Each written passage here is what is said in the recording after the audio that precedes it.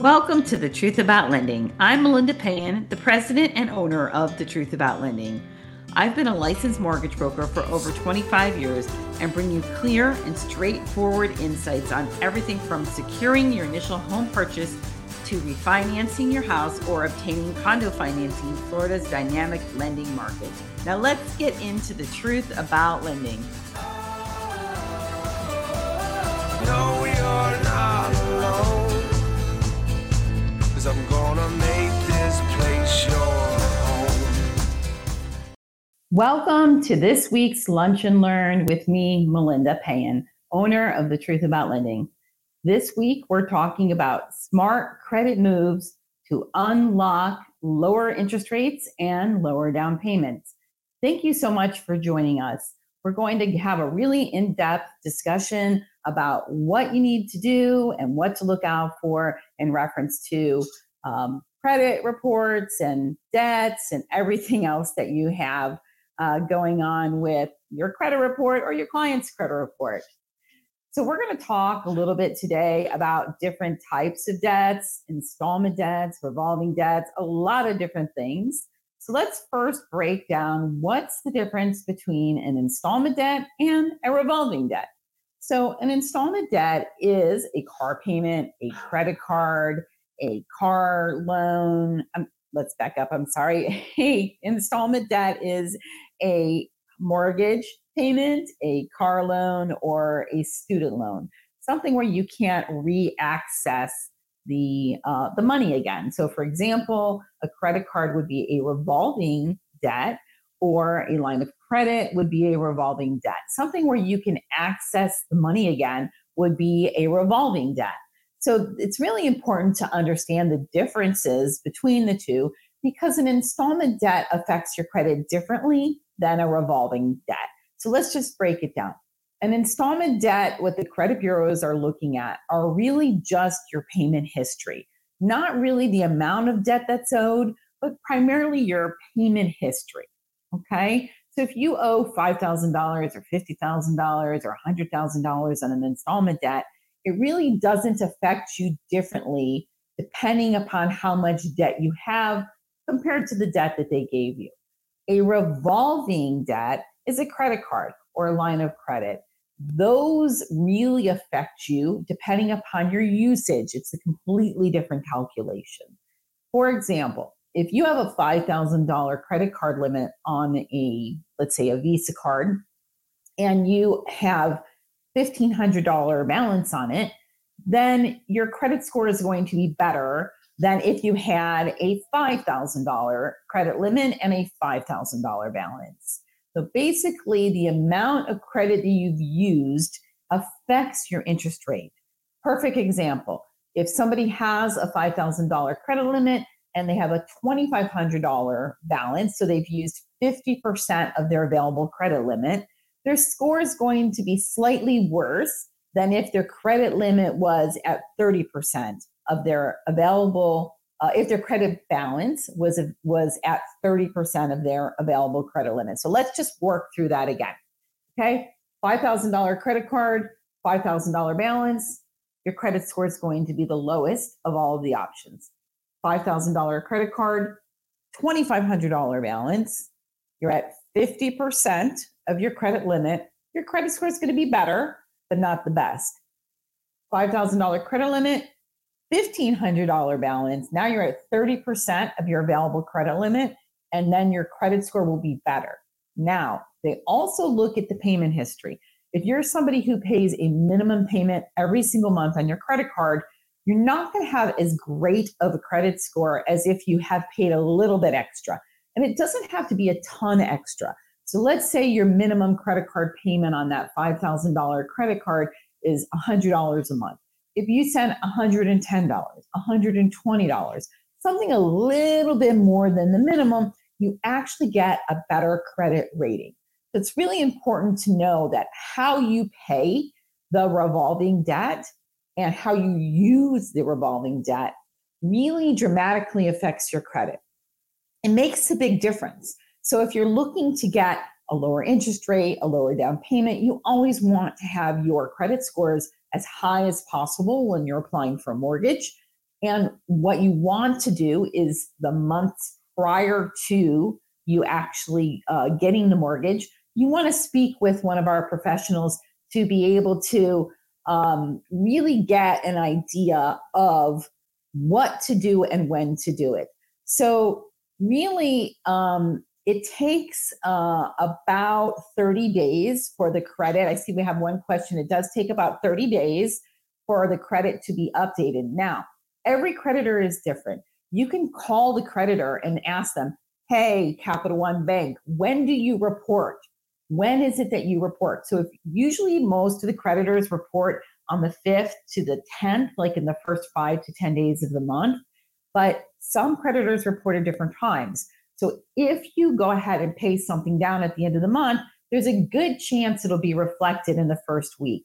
But if it's already past the time that it reports, then you either need to have a professional like us do a rapid rescore to get your score up, or you may have to wait for the next cycle to generate, which is usually about 30 days.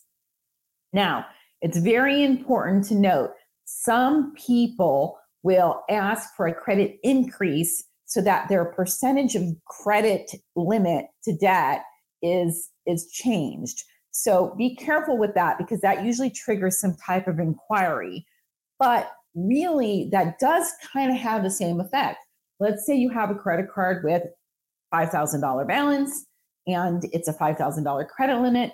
If they increased your credit limit to $10,000 and you didn't pay it down, now you have a better percentage of credit compared to what you have available to you. It's really the same effect, but you want to be careful with that just because it could be an inquiry. Now, super important when it comes to credit reporting and revolving debt. Listen, guys, whether it's a $5,000 credit card or a $500 credit card, that doesn't matter. What matters is the percentage of credit you've used to the limit. Perfect example. If you have a $200 credit card limit, okay, let's say you're somebody new, you're just establishing credit, you went out and you got a secured credit card, it's a $200 credit limit, you're in a situation where the same rules apply. We don't want you to use more than $60. We don't want that limit to be more than 30%. We don't want that usage to be more than 30% of your credit limit. It doesn't matter if that's a $200 credit card, a $2,000 credit card, or a $20,000 credit card. The amount of debt doesn't affect your credit score. With revolving debt, what affects it is the usage. Now, there's other things that come into play in reference to debt to income ratios and you qualifying for mortgage and the amount of debt that you have outstanding.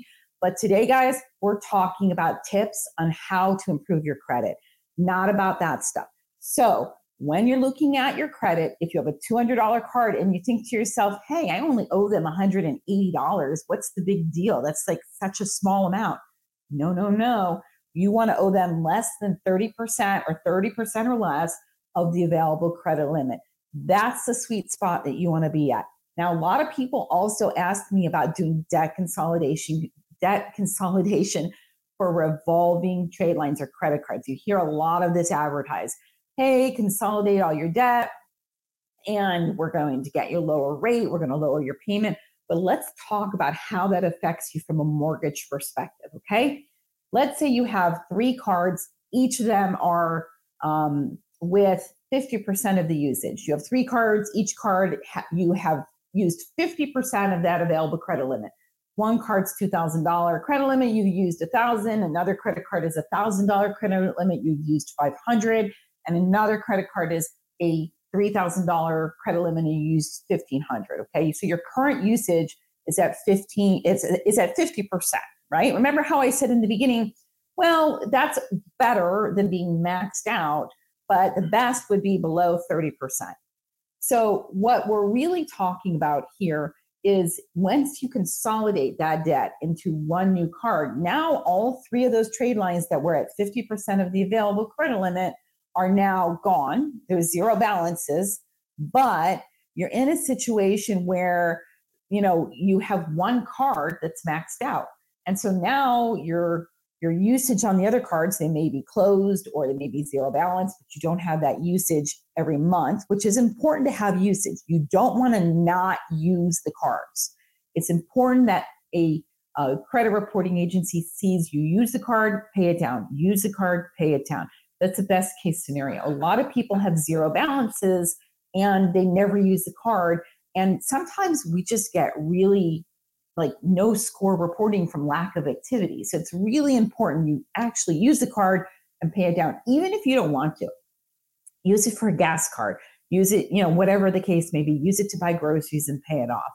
But when it comes to consolidating debt, you don't want to take 3 trade lines that may be at 50% of the available credit limit and then now go to 1 trade line that's, maxed out. Not good for your credit score. Okay. So let's talk about how does an authorized user affect you? There's a lot of people that are put as authorized users for their family, for their job, whatever the case may be. They're an authorized user on a credit card. The truth is, an authorized user can actually help or hurt you. What does that mean? Well, if you're an authorized user on a credit card that your mother, brother, sister, cousin gave you, and that your mother, brother, sister is maxed out on that card, or they're making minimum payments each month, or they have a bad payment history, you definitely do not want to be in a situation where you are associated with that credit history. Okay? Now, if you have no credit history and you need a credit score or improve your credit score, and if somebody is willing to add you as an authorized user, then yes, that's fantastic. That will help you establish a better score. That will help you get a score if you don't have a score. But be very careful to discuss this with whomever it is that's adding you as an authorized user, because you want to make sure this is helping you and not hurting you. We will see on the trade line whether or not you're an authorized user or not. So we'll be able to tell if that's helping you or hurting you. And then we'll be able to then say to you, hey, please have yourself removed, or whatever the case may be. Okay, I see we do have a question about what about the quantity of trade lanes? Does that affect your credit score? Is there a sweet spot? Well, so yes, the truth is that we'd like to see 3 or 4 active trade lines, at least 3 or 4 active trade lines. We have a client right now who we're trying to do a loan for, and she is really thrilled with herself that she's paid off all her debt. She has no debt at all, which is fantastic. We love when people come to us with hardly or no debt, okay? But in her situation, we can't get a credit score. We're having to tell her to go use her credit and have about 3 or 4 accounts that she's used for a month at least, or have somebody add her as an authorized user, because there's no credit reporting because she's paid off all her debt and paid cash for everything, which is fantastic that she has no debt, but doesn't help us for credit score. So that's the situation. That's a great question, Chase. Definitely 3 to 4 trade lines, preferably at least 3 revolving and 1 installment. But if they're all revolving, that's okay as well. So let's talk about co-signing, and does it really matter? A lot of people think when you co-sign for somebody that you can kind of close your eyes and forget about it because it's not really your debt. You really co-sign for somebody. But guys, that is not the truth.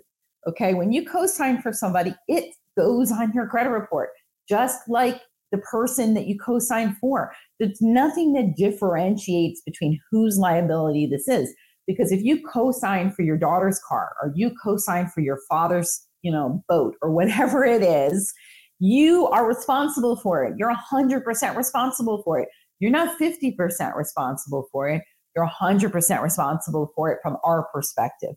Now, as far as how it affects your qualifying from a debt to income standpoint, that's a different story. That's a different discussion for another lunch and learn. But from a credit standpoint, I really, really want to encourage you to make sure that whoever is paying that debt either adds you to the online account so that you see it's being paid on time every month, or gives you some kind of confirmation to make sure that it's being paid on time each month. It would be great if it's paid out of their bank account only, not without you being on that bank account. So that way we don't have to count that debt against you later on in your income calculations. But from a credit standpoint, please, please, please monitor your credit when you're co-signing for somebody.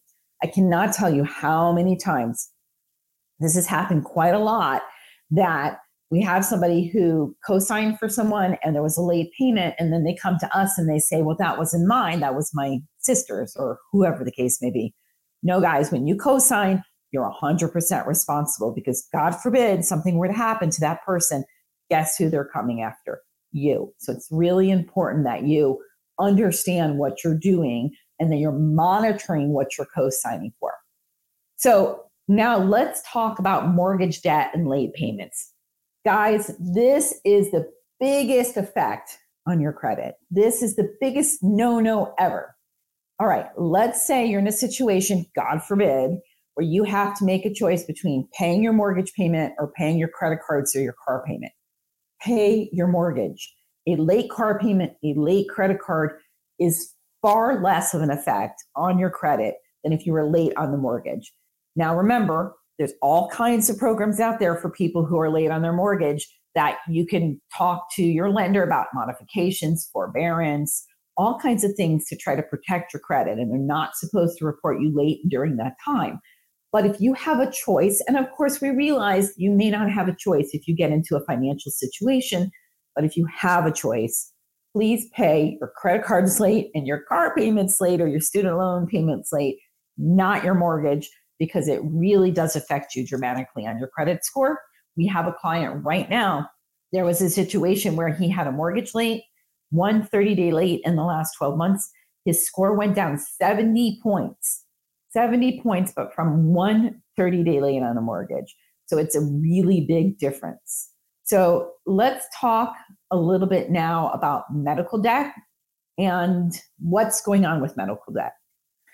So there's been a lot of stuff in the news lately for those who don't follow what exactly is happening with credit reports and the finance industry, but there's been a lot of stuff in the news lately about medical debt no longer reporting on the credit report. Guys, this is partially true. Remember, we're the truth about lending. We're going to bring you the good, the bad, the ugly, the truth, okay? This is partially true. If it is a medical debt that's under $500, it doesn't report. You missed that $60 copay at the doctor, they sent you to collection. Guess what? It doesn't report, okay? That's great. But anything over $500 does report on the credit. You want to make sure that you're keeping an eye on that. This is such a big thing that we see on a regular basis. Listen, the health insurance companies out there are a pain in the butt. We know that. And so many people throw away your explanation of benefits, or they don't pay attention to let's say in this case, a $600 bill for something that happened. Please, please, please, please, medical debt over $500 affects your credit, okay? It generally is reported as a collection. When it gets to the credit point, when you get to the point where it's reporting on the credit, it's a collection, because otherwise it wouldn't be reporting on the credit. That's going to affect your credit. It's very important, okay? Now, let's talk about collections in general, okay? For the most part, if you have a collection outstanding and you pay the collection, it doesn't negate the fact that you had a collection. Example, you had a $600 collection for a cell phone that you contested that you don't believe that you owed. Verizon reports to your credit report. You decide, okay, I'm going to settle it. I'm going to pay the $600 collection. Well, now you have a paid collection, but you still have a collection. So it doesn't change the fact that you had a collection. Now, there are things that you can do to try to contest these collections. This is very, very important. If you've had a collection and you don't pay it off, and you contest it with the credit bureaus, you can contest it in a few different ways, which I'm going to talk about here in a second. But if you have a collection that's not paid off and you contest it with the credit bureaus, they're probably going to respond. they're probably going to say, yeah, that's Susan's collection, or that's that's her collection. Yes, we see a balance outstanding. Now, if you settle that collection, if you're able to, we realize that there are certain situations where everybody's not always able to settle their collections, okay? But in the event that you have a collection and you're able to settle it, remember, these creditors may settle 50 cents on a dollar, 70 cents on a dollar at a reduced amount, okay? Doesn't matter if it's at a reduced amount. If it is settled, it's settled, and that's all that's important for this conversation we're having right here, okay? You have a collection, you settle it, it's now zero balance, or it's settled, whatever the case may be. Then you go to contest the collection. There's a very high probability that the creditor or the collection agency is not going to respond to the credit bureaus that you're contesting it with. And in that situation, what happens is the credit bureaus have to remove the collection. So now you've completely eliminated it. Remember what I said, if you have a collection and you pay it off, it doesn't change the fact that we see a paid collection. Yes, it helps your credit scores a little bit. And some creditors, good question, Shannon, some creditors do a pay for delete, but they may or may not do that. What does pay for delete mean? It means that you tell them, hey, I'm going to pay this off. You might lose some of your negotiation power on settling it, but you never know. You can try. But I want you to completely remove it from my credit, like as if it's never happened. Now, we're seeing less and less and less of that happening because honestly, the creditors will say, yeah, we'll pay for delete it. Yeah. And then they don't. They end up just reporting it as a paid collection. So unless you have a letter in your hand saying that this collection was an error and should have never happened, it's hard to really rely on the collection agency actually deleting the trade line. What they normally do is just report it as a zero balance, even if they tell you that they're going to delete it. So be careful with that because sometimes they're not being truthful. So what's important is that after the account is paid off, you have a really good chance of getting it removed from your credit report. Now let's talk about how do you contest things with your credit report and what can you do to try to remove some of these derogatory things with your credit report. Now, when an account is closed or when an account is a zero balance, there's much more likelihood that you'll be able to contest whatever it was. Let's say you had a student loan from 5 years ago, you had some late payments on it, you paid the student loan off a few years ago. There's a good chance if you contest those lates that they'll get removed because they'll probably not respond, okay? It depends on the creditor, but there's a good chance they may not respond. There's a few ways that you can contest things. You can go to annualcreditreport.com, and we'll put that below in the post when we post this video. It's basically annualcreditreport.com. It's the one truly free place that you can go to. You don't have to sign up for anything. You don't have to sign up for credit monitoring or anything else. You can do this once a year. You can go ahead and contest anything derogatory directly through that. And when you go to annualcreditreport.com, you want to make sure that you are contesting this on, you're doing this, not contesting, I'm sorry, you're starting this process when you have a good amount of time to sit down and go into the process, because it takes probably a good hour or two if you're not familiar with the system. And to be honest with you, I personally think that the system is really not user-friendly. So whether you have somebody from The Truth About Lending help you or tell you where to go, or you contact annualcreditreport.com directly, it is a free service. But in my opinion, it's not the most user-friendly. So if you have to get out of it and then go back into it, it's not the greatest.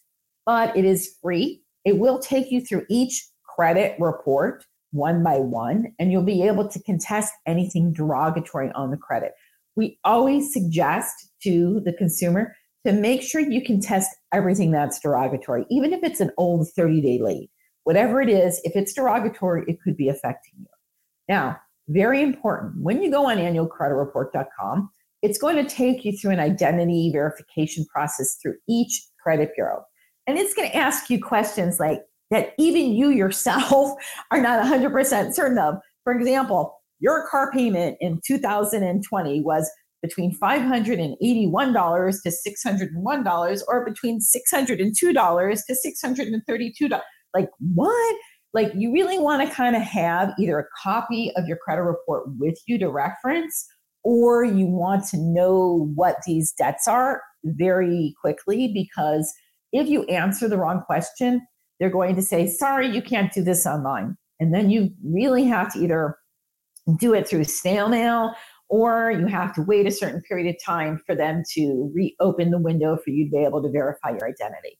And by far the fastest thing to do is really to go ahead and do this online.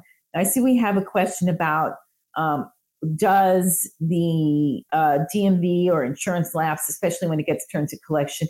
Yeah, anything that reports to a credit bureau, this is a great question, Chase. Anything that reports to a credit bureau, it will affect your credit. Now, remember what I said, if it's a medical thing under 500, it doesn't. So it really just depends on what exactly happens. If it's the DMV, I'm thinking you're talking about car insurance here, not health insurance. So yes, it could report, and that is something that you may want to clear up. Now let's talk about credit repair. We don't do credit repair. We can give you advice on what you can do with your credit. But if you're in serious need of credit repair, I really like Lexington Law. I think they're one of the more reputable companies that you could use online. You don't have to use them for a long term. In my experience, using Lexington Law for just a few months may help you, and then I don't think you really need it after a few months if you don't have time to do it yourself through annualcreditreport.com. We'll also put the link for Lexington Law in our comments below. But personally, I think if you have the time and you can do the annualcreditreport.com, you can save yourself some money as opposed to going through Lexington Law. Now, let's talk about Experian Boost. What is it? How is it used? Should you use it? And does it help? Experian Boost is a program that Experian, the credit agency, uses to be able to improve your credit score. Basically, what it is they link your bank account or your electric bill or your cable bill or your cell phone bill by going into your bank account and seeing what you pay on a regular basis. There's a lot of people who are a little bit concerned about giving Experian access to their bank account. My experience is that it's 100% safe and that it is a good thing to do, especially if you have a lower credit score or you're just starting to establish credit. Remember, you can cancel it at any time, but I definitely recommend it. Yes, they're going to report things like your car insurance, or your cable bill, or your electric bill, or your gym bill, or whatever you pay on a regular basis. And this is going to really help boost your Experian credit score. It really does help. You can sign up for it directly on Experian's website. There is no charge that I know of for the Experian Boost. Although I think that in some cases it's used in conjunction with some of the credit monitoring. So you would really need to go to Experian.com. We'll put that link in the post once we post that, so that way you can see exactly what we're talking about. But I highly suggest you go ahead and do the Experian Boost. In our experience, Experian is one of the more conservative credit bureaus. They're one of the lower credit scores in general. So it's always a good idea. Anything you can do to bring up that Experian credit score would be great. So now we're going to move on a little bit and talk about inquiries and what does that mean to your score. There's a lot of misinformation about credit inquiries. First of all, there's a lot of people that think if you apply for a mortgage and then you apply for a mortgage again within so many days, that the inquiry doesn't count. Guys, that's a bunch of BS. I mean, I'm just going to tell you straight out. It really is a bunch of BS. Every inquiry counts, but the difference is how does it affect you? Listen, if you have 1 or 2 or 3 inquiries when you're shopping for a mortgage, it shouldn't be a big deal. But where you get really, really, really hurt is when you go shopping for a car. I cannot tell you how important it is to closely monitor the situation when you go to shop for a car. Use a credit union. Get pre-approved at Capital One.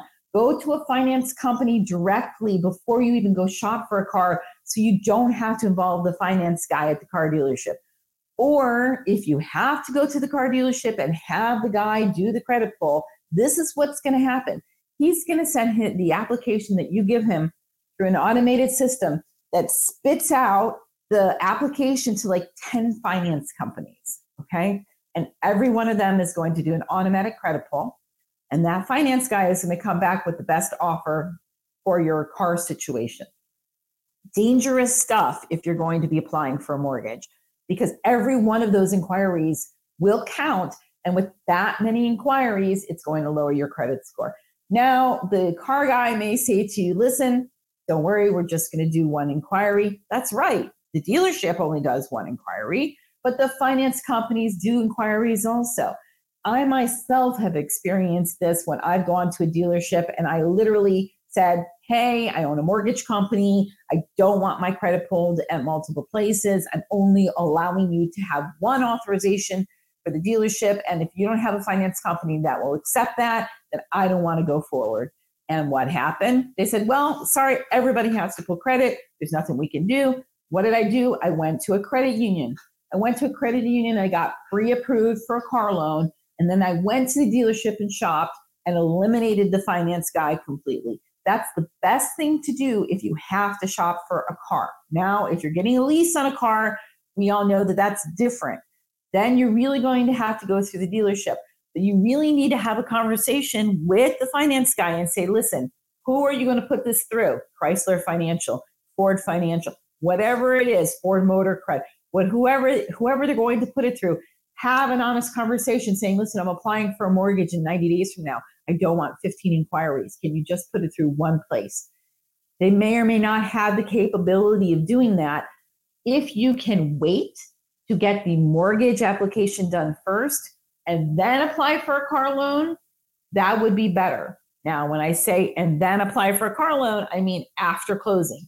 If you can't wait till after closing, this is a conversation that you need to have with your loan officer. There might be some things we can do. Pull the credit on our end first. Then you go to a car dealership. We'll then disclose the new debt that you got, but at least all those inquiries won't hurt you because we've already locked in your credit pull, and that's good for 4 months, okay? Very, very, very important, okay? Now, let's talk about something that's also been very actively talked about, a soft credit pull versus a hard credit pull. What the heck is the difference, guys, right? Like you guys don't know what the difference is. Well, the difference is with a soft credit pull, it's not supposed to affect your credit score. It allows us to look at your credit, to look at your liabilities, and to really work in the file, tell you what you're qualified for, tell you what you may be able to do as far as an interest rate. And in some cases, depending on the file, we may be able to even issue a pre-qualification with a soft credit pull. Now, soft credit pull does not lower your credit scores, okay?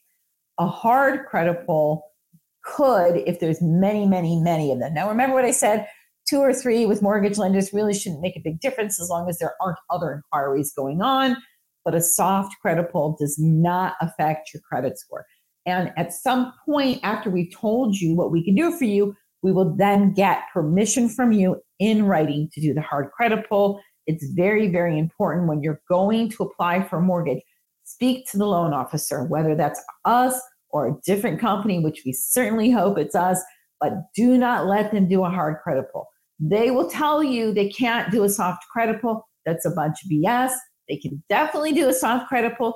They may not want to, because if they do the hard credit pull, then they may think that you're locked into them. And that's the truth. Remember, we're the truth about lending. We're bringing you the truth about everything. Also, very important to know, there is a way to opt out from solicitations. Now, for those who've had mortgages in the past, you may know that when you actually do allow the loan officer to do a hard credit pull, all of a sudden you're getting 50 emails, 50 phone calls, text messages, like you're like, what the hell is going on? Somebody has my information.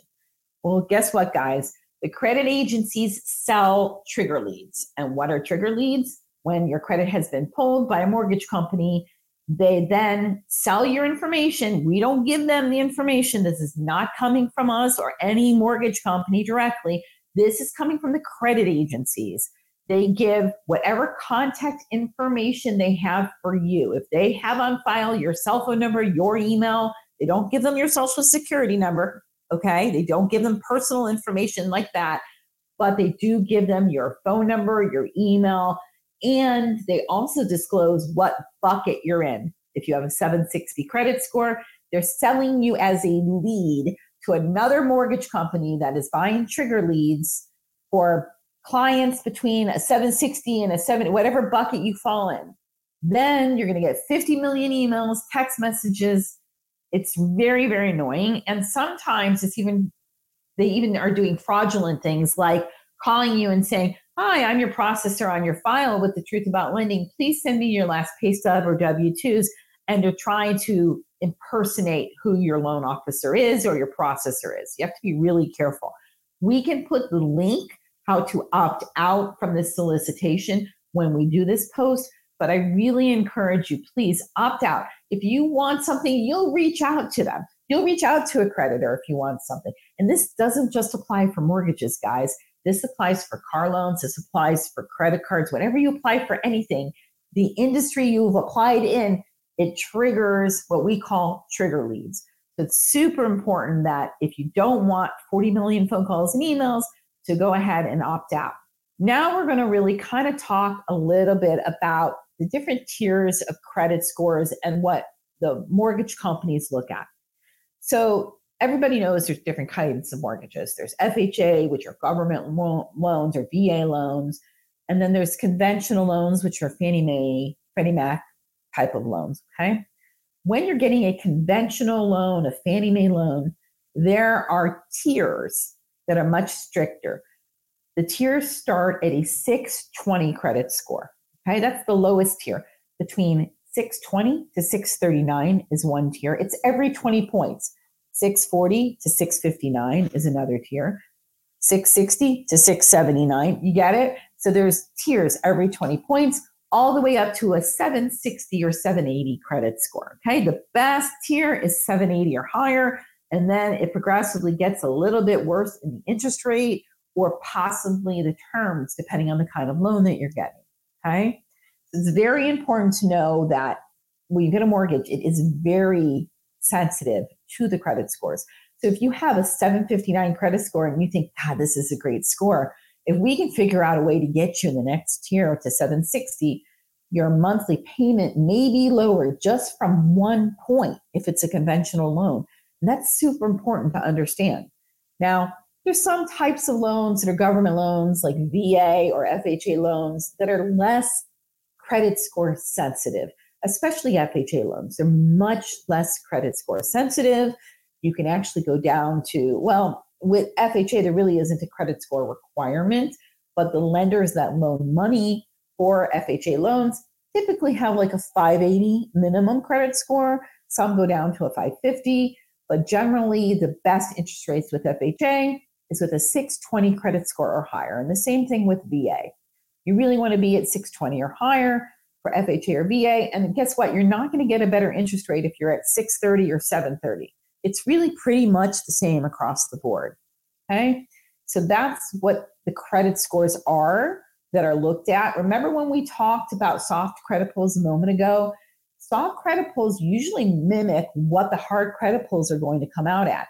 But if we've done a soft credit pull in February, and then you go looking for a house and you don't find something until March, the end of March, or, let's say April, and then you come to us and you say, Melinda, I found the house, you did the pre-approval, everything is good, we did the soft credit pull, now we need to do the hard credit pull.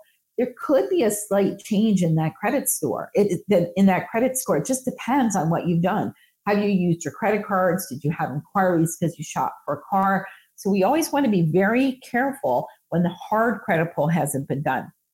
Now, once a hard credit pull is done, it's good for 4 months, meaning that another pull should not need to be done. We can use the credit pull that we do. Now, there's some exceptions to that for some of the portfolio loans, like the no income verification loans and maybe investor cash flow loans. So those type of loans have a little bit of different guidelines, but for the most part, if it's just a regular FHA conventional or government VA loan, they're going to use our credit score. So it's just one credit pull and it's good for 4 months, meaning you need to close within that 4-month period of time.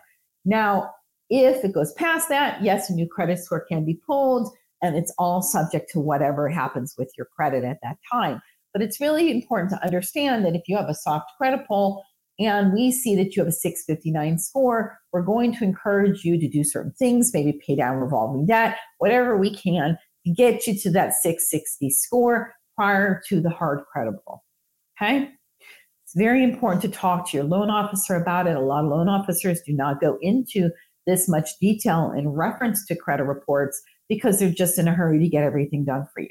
We want to get everything done for you in a way that's the best for you. And if that means that we have to do a little bit of extra work to make that happen, that's okay. We're more concerned about the relationship that we have with our clients than the commission.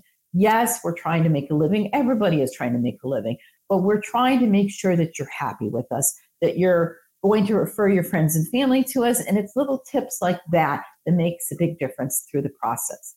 Okay, let's talk about what to do with student loans and what's the difference between deferments, forbearance, income-driven repayment plan. There's all these words being thrown out there. How does it affect your credit? Good question.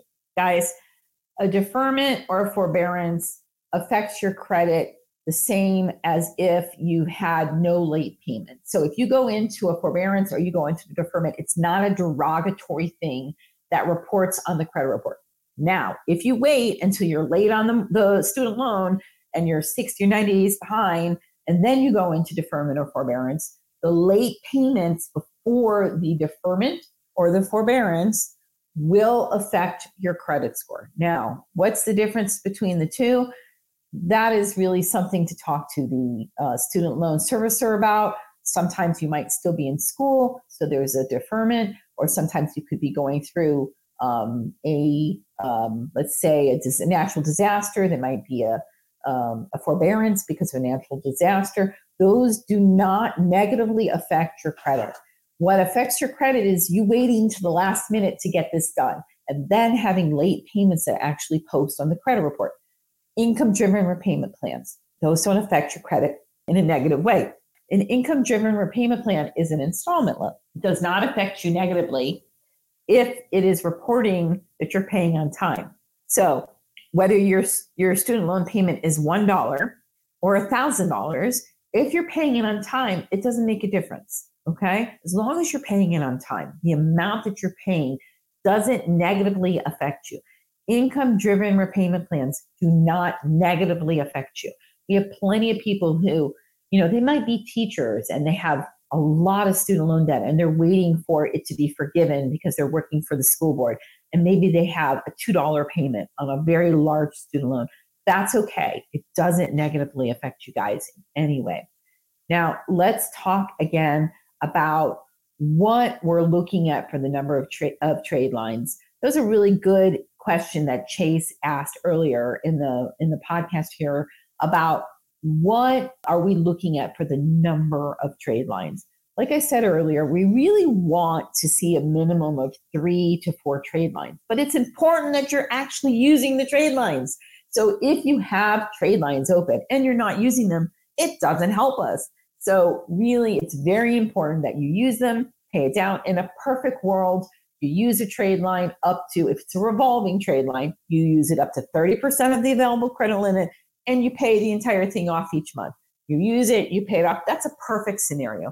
But in a next perfect scenario, you use it to 30% of your available credit limit, and then you make a payment that's a little bit more than your minimum payment. Also very good for your credit. Okay, guys, that's it for today on smart moves to make here on credit. If anybody has any other questions that they want to put in the chat, we can go ahead and answer any questions at this time.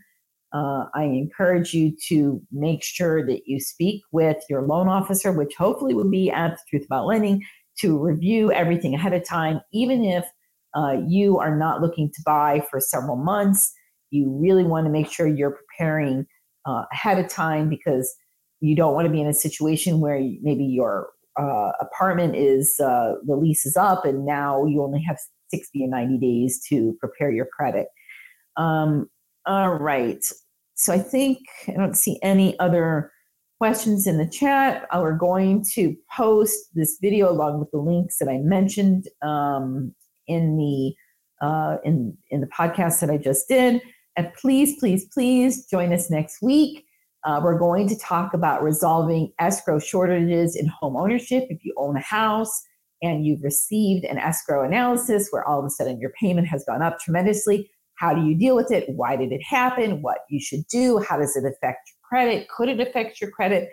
It's very, very important. If you own a house already, listen in to next week's show, and please like us on our YouTube and subscribe to our YouTube channel, so that way you get your weekly updates about the Truth About Lending podcasts, and you'll be able to watch them once they post also as well. All right, have a great day, everybody. Thank you for listening to us and listening to our podcast weekly. Bye, everybody. Thank you for listening to The Truth About Lending. Stay up to date with all Florida loan and mortgage news by subscribing to our channel, and help us grow so we can continue bringing you insight and advice. Please like, share, and follow us on YouTube, Facebook, Instagram, and LinkedIn. You can find the links to all our social media profiles in the description. You can find extra resources on our website, thetruthaboutlending.com. If you have any questions about Florida mortgages, we are licensed and ready to talk to you today. Call us at 888-76-TRUTH. That's 888-768-7884. You can also email us at melinda@ttal.info or visit us at our website, thetruthaboutlending.com. Until next time, remember, the truth about lending is out there for you.